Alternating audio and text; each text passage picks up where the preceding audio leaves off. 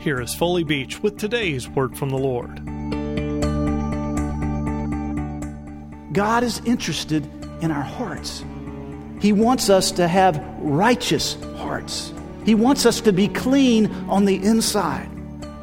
For you see, as He dwells within us with the presence of His Holy Spirit, He gives us new hearts. He makes us new creations.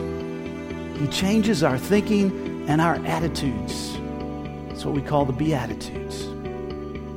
So in summary, Christians are to be salt and Christians are to be light. And this saltiness and this light comes from being righteous. Righteous not just in deed and appearance, but righteousness in the inner person, in the heart.